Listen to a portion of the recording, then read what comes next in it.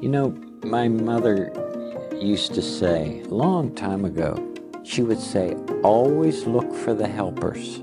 There will always be helpers, because if you look for the helpers, you'll know that there's hope. Welcome. You've reached the Helpline, a podcast about listening to you. Here to listen, here to help. Here's your host, Hans Oname. Hey, Hans. Welcome, and thank you so much for listening to the Helpline. Today's episode is cut up into two parts, and it deals with relationships just in time for Valentine's Day weekend. And it's in response to a write-in from Kathy in Oregon. Thank you, Kathy. My special guest today is clinical psychologist and a dear friend, Dr. Nancy Young. Dr. Nancy's experience spans over 30 years of helping couples, individuals, and groups teaching interpersonal attraction, love and human sexuality, psychology, and so much more. She specializes in a variety of therapies and is a master Gottman therapist and trainer, which, if you know anything about marriage therapies, is the creme de la creme and one of the finest systems out there, in my humble opinion. So, without further ado, Dr. Nancy, how are you? I'm actually doing pretty well. I do find myself periodically kind of disoriented, because there's so much I could be doing. Right. Learning, basically. The learning curve for me for technology is steep. I'm kind of an antique. And so I'm trying to do seminars on Zoom and all of that and figure out how to do my classes on the internet. These really are uncharted waters, aren't they? Nothing like this has ever happened in my lifetime. Nothing. I've never seen anything like it. And, I think to myself, my parents who were born in 1906 and 1907, they went through the First World War and then the Great Depression and then a Second World War. They were tough. Yeah, tough as nails. Yeah, they experienced it all. My dad was too old to be drafted for World War II, but he joined up because he was afraid they were going to lose without him. and so I love it. Yeah, so I think of them as stalwart, hardy, resilient beings. And I think, well, this is our challenge. Yeah. In many ways, that's why the Helpline exists, to help increase resilience and hardiness in everyone who listens. Here to listen. Very good. Really good. So I have a few questions, a few write-ins, and some that I've added. Wonderful. And by the way, I'm telling everyone that you're my mentor, so we'll be watching you. Uh-oh. But I do have a couple of good questions, I think. Good. And a longer write-in. Yeah, go over the questions. Okay. First off, what 3 things or steps should married couples do in order to build a healthy relationship during the quarantine? Just 3? No, well, we can do 9. Okay, good. Number 2 was, what's different about long-term happy couples? Mm-hmm.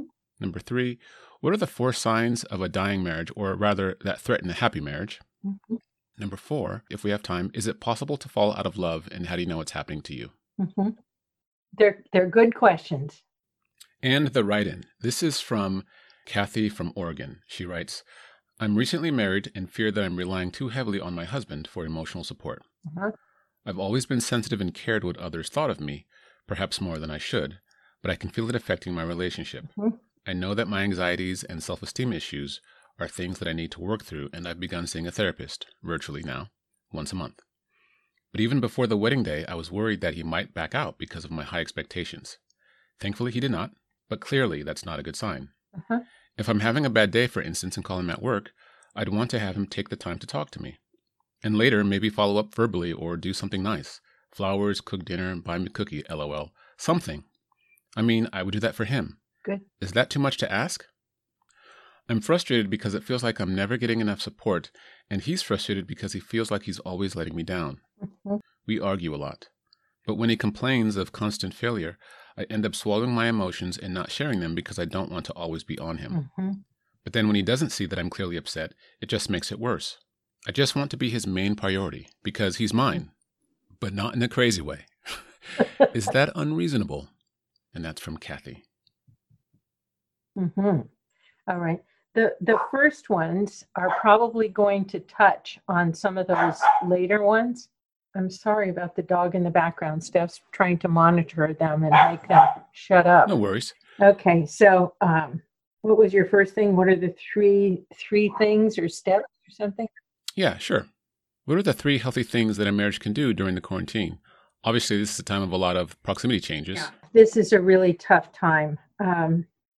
We corresponded about the fact that China showed a huge surge in divorce applications after the quarantine there. And Right. this is a test that'll either bring people closer together or tear them apart. Because everyone, people are working from home. Mm-hmm. And so they're cooped up in a house together. And if they've got kids, the kids are there. And they're with each other 24/7. I remember my mom saying after my father retired late in their lives, I married him for better or worse, but not for lunch, And so, yeah, Nice. if you're used to having some amount of separation, then this is really, really trying. And it increases or magnifies all of the existing differences that people have. So it can make them get too close to each other, too expecting too much from each other, or it can make them fight all the time. And so what I would say is the first rule about trying to make this time that works for people, that helps them through it, is self-care, self-care, self-care. Honestly, I mean, it's not. It isn't technically classified as a relationship behavior, but it really is. So if you meditate, meditate. If you exercise, exercise. Eat right. Get enough sleep. Maintain your interests and your friends, albeit socially distanced. Keep recognizing that you're an individual and you have interests. I mean, I really feel bad for people whose only interest is work and their relationship, because they are really in trouble at home if they can't work from home. They don't have hobbies or interests. And so if you don't have interest, build some. Get into board games or puzzles or something. Join a group online so that you have your own individual identity. The second thing is you've got to build a culture of appreciation and praise. And that's hard because we're geared from our viscerally to watch for threat and danger cues. So we are naturally inclined to look for what's wrong. And the people who are first responders, police, military, fire, all of that, I adore them, and I am terribly moved by their ability to see what's wrong in a nanosecond. If they didn't do that, they'd be dead and we'd all be dead. Okay. So I'm not dissing that ability. It's a great skill. But when it comes to your family or relationships with people, it's devastating because you're always watching for what's wrong and not for what's right. And it's important to build an emotional bank account of positives that runs about 5-1, positive to negative, or that's minimum. Actually, the really skilled couples run that in a conflict discussion, 5-1, positive to negative. And positives are things like showing interest or saying, that's a good point, or I love you, I don't want to argue with you, or hey, do you want to take a walk? Negatives are things like, you suck, that's stupid, or I don't want to do that with you, and why are those toys on the floor? Criticism, and worse, contempt. So if you can try to change that tendency to watch for what's wrong and make a practice of watching to see if you can catch your partner and the kids doing something right. Wouldn't be a bad idea to also watch to see if you can catch yourself doing things right as well, because we're about as negative with ourselves as we are with others. True. That would be the first piece. Really cultivate curiosity, not criticism. and turn toward each other rather than away. And so one of the things that I hear from my couples is they're starving for screen-free times. There is a funny thing on Amazon. It's way overpriced. It's obscene, that the price. It's $20, but it's a little bag that is a bag that you put your cell phone in to put it to sleep, right? and I think that that's a good concept. Nice. I don't know that I would buy the bag, but put your cell phones on stop for some periods of time during the day and really pay attention to each other and ask open-ended questions and see what you can learn about each other during this time. And I know people who've been married 20, 30 years, and they're like, I can't learn anything more about my partner. And that's just not true. So I would say they could go on their cell phones and download the Gottman card decks, because the Gottman card decks have they have open-ended questions, they have love map cards, they have appreciation statements, they have all kinds of stuff in there. So just download the Gottman card decks. I don't get a percentage of that. I'm just telling you, it's a good thing to do. Right. I mean, the first thing you mentioned, self-care, I'm such a big advocate for that. I mean, one does really feed the other, because it takes energy to create the culture of appreciation when you don't have a habit of it. And then also to turn off that threat detector, especially for first responders. I mean, when you're on constant threat detail, you can bring that home and it can be corrosive to your marriage. It can be corrosive to your intimate relationships. And so to practice meditation or the development of hobbies, what you're really talking about is creating space to find yourself and to find enjoyment alone, so that you're empowered to then be able to turn toward your spouse in a way that's a lot more appreciative. Yeah. And in a way that can build that culture of appreciation. I mean, it all takes energy. Exactly. I didn't say take up woodworking and spend the next 3 months in the garage. Right. But take up woodworking and spend certain periods of time in the garage learning, and then make certain periods of time for your relationship. So, people say that when you're in quarantine or in isolation, one of the best things is to have a routine. So one of the routines could be, we're going to be together and pay attention to each other in the morning after breakfast or during breakfast, or maybe at lunch, maybe at dinner.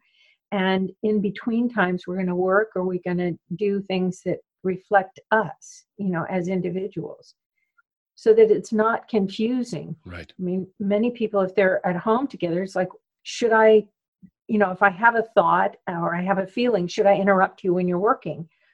And for a lot of people, that's really hard. You become enmeshed, and that doesn't work. Another thing that's really crucial right now is managing conflict, because 69% of the things that people argue about, according to the research, are things that they've been arguing about forever, and this will amplify it. So things like somebody is much more obsessive compulsive than the other, and the other one's more laid back. Or one person believes in strict and structured discipline for the kids, and the other one's more laissez-faire. One person is always worried about money, and the other person thinks it'll come, or I'll go make some more when I have to. The differences in personality, temperament, lifestyle, how you were raised. And if you can keep your arousal level low, because what we know is that when you flood, when you get too much adrenaline and cortisol in the system, it's like throwing the brakes and the accelerator in your car on at the same time. And it burns the engine out, so you can't think. So the first key is keep your arousal level low. If you find yourself getting upset, take a time out, which means you say, I need 20 minutes to calm down, especially if you're a guy, because you have testosterone rush at the top. Or you can say, I need an hour, or I need overnight. It's not, I need 6 weeks or forever, or I need some unspecified time. Yeah, you don't want to stonewall. Right. And one of the things that I really like about being able to take a time out is I really believe it's important to realize that conflict is like your kneecap. If you have a hurt kneecap, it isn't your whole body. If you have a conflict, it's not your whole relationship. Right. It's a little piece of your relationship. I love that cartoon about the old guy holding an umbrella over his old wife's head. And he says, just because I'm mad at you doesn't mean I don't love you, you know? And it's really important to be able to compartmentalize and say, this is an argument, this is a conflict, but it's not the whole relationship. So we can take a break. And I never want people arguing after 8:30 at night, period, exclamation point, never in the bedroom, and never when they've been drinking. And of course, when people are home and they get bored, some people drink. So never when drinking or high or on drugs, never after 8:30 at night, and never in the bedroom, because that's a sacred space. Good rules. So if you have to argue in the kitchen, unless you have an eating disorder. And then go in the car and argue in the car. You can yell your brains out in the car. Yeah, so absolutely. So that's one thing. And realize that a lot of the problems, your differences in personality, are going to be there until you die. And you've got to learn how to hold each other's differences gently and be able to have a continuing conversation that is built on curiosity, not criticism, where you're more and more curious about, how do you feel about that? Where did you learn to feel? How did you get to feel like that? Mm-hmm. What built your values on that? You know, what would happen if you didn't have that? And not to convince or persuade, but to understand, because that opens the heart to compassion. Mm-hmm. A sense of discovery as opposed to a sense of judgment. Exactly. So that's really just knowing that almost 70% of the topics you argue about today, you're going to argue about until, 2050, 2060, maybe until 21 something. So it's not about winning. You can't win those arguments. You can only gentle them down, right? Mm-hmm. And then some of the other skills for managing conflict are gentle startup, which means don't talk about the other person. Say, when this happens, not when you're an ass, but when this happens, I feel a feeling, not I feel that you are. No. When this happens, I feel I need positive need. So when there are crumbs all over the counter, I feel overwhelmed or anxious. I need you to help clean up, right? Yeah. It is so interesting too, talking about the physiological response, the anger, the frustration. It can be so easy in that state to think that your knee is your entire body, mm-hmm. and that the entire relationship is wrecked. It's no good. It's a complete mess. And yet it's a total fallacy to believe that any relationship can be absent conflict. Absolutely. So learning how to operate within the conflict, that's the true magic. Yeah. Conflict is the GPS for your relationship. And it's also the thing that brings adrenaline. And if there's no adrenaline, there's no passion. True. So people who never argue are likely to have no skin in the game.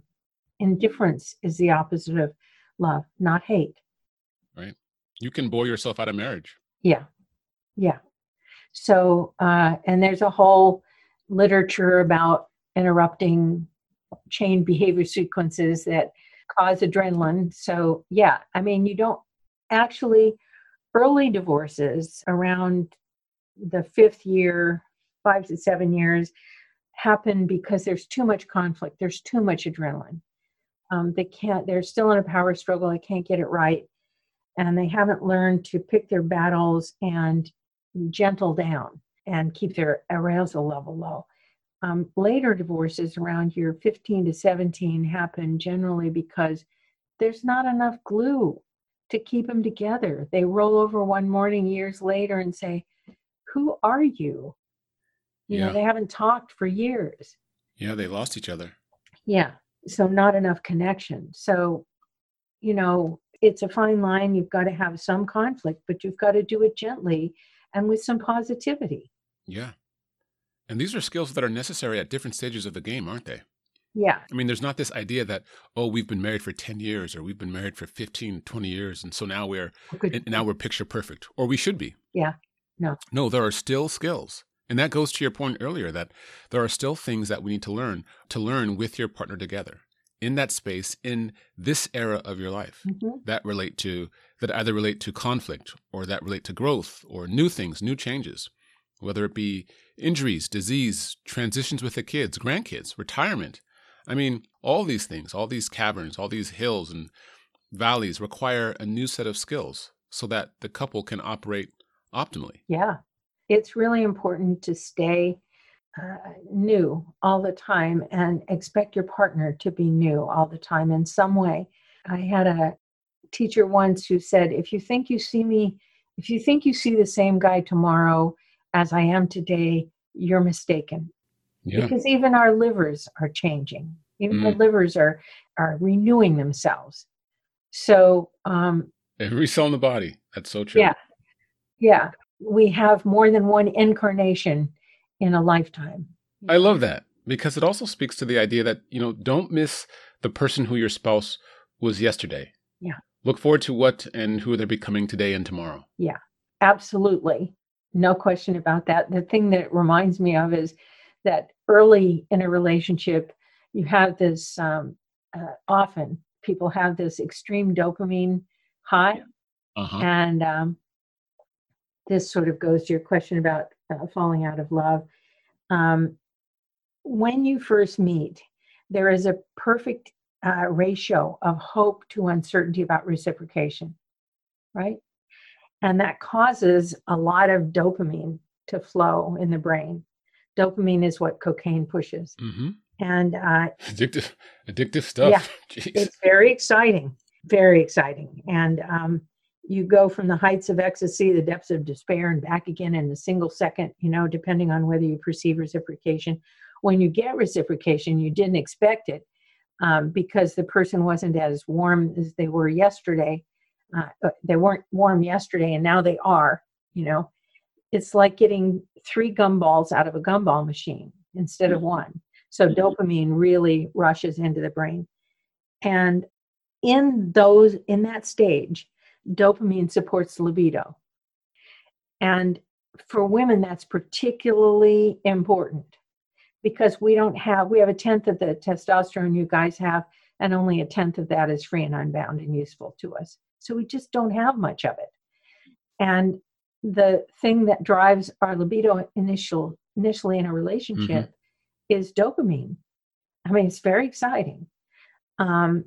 It may not be perfect for function, but it's great for libido, for arousal and desire. So once a relationship is reciprocated, though, the uncertainty drops. So for a female, there goes the dopamine.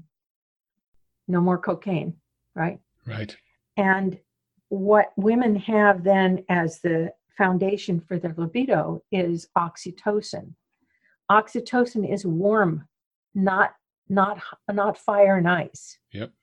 Oxytocin responds to cuddling, to appreciation, to feeling cherished, to feeling adored, in a relationship, and feeling close and feeling known. And it's not, testosterone responds to touch or sight or something like that. A whiff? Yeah, anything. Yeah. Anything. And so you guys still have testosterone, and you're like my gas barbecue grill, right? I push the button and you're on fire. Right. Simple. Most guys. So women are more like the little engine that could after the dopamine drops.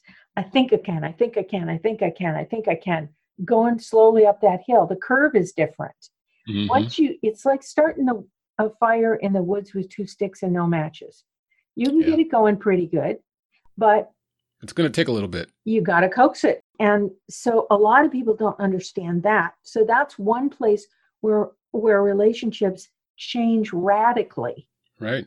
And that can cause a breakup fast, because I've had guys come to tell me, well, I don't know. She's not interested. Yeah. She's not interested.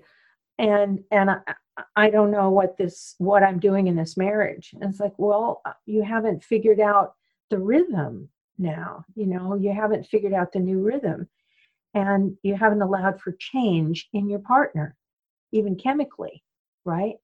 And after a woman has a baby and she's nursing, she has oxytocin to the max, and oxytocin is the chemical that says shoot breast milk out to the baby. And so, that's right. It's not one that's real highly sexualized, and she's touch saturated. So she's like, yeah, don't touch me.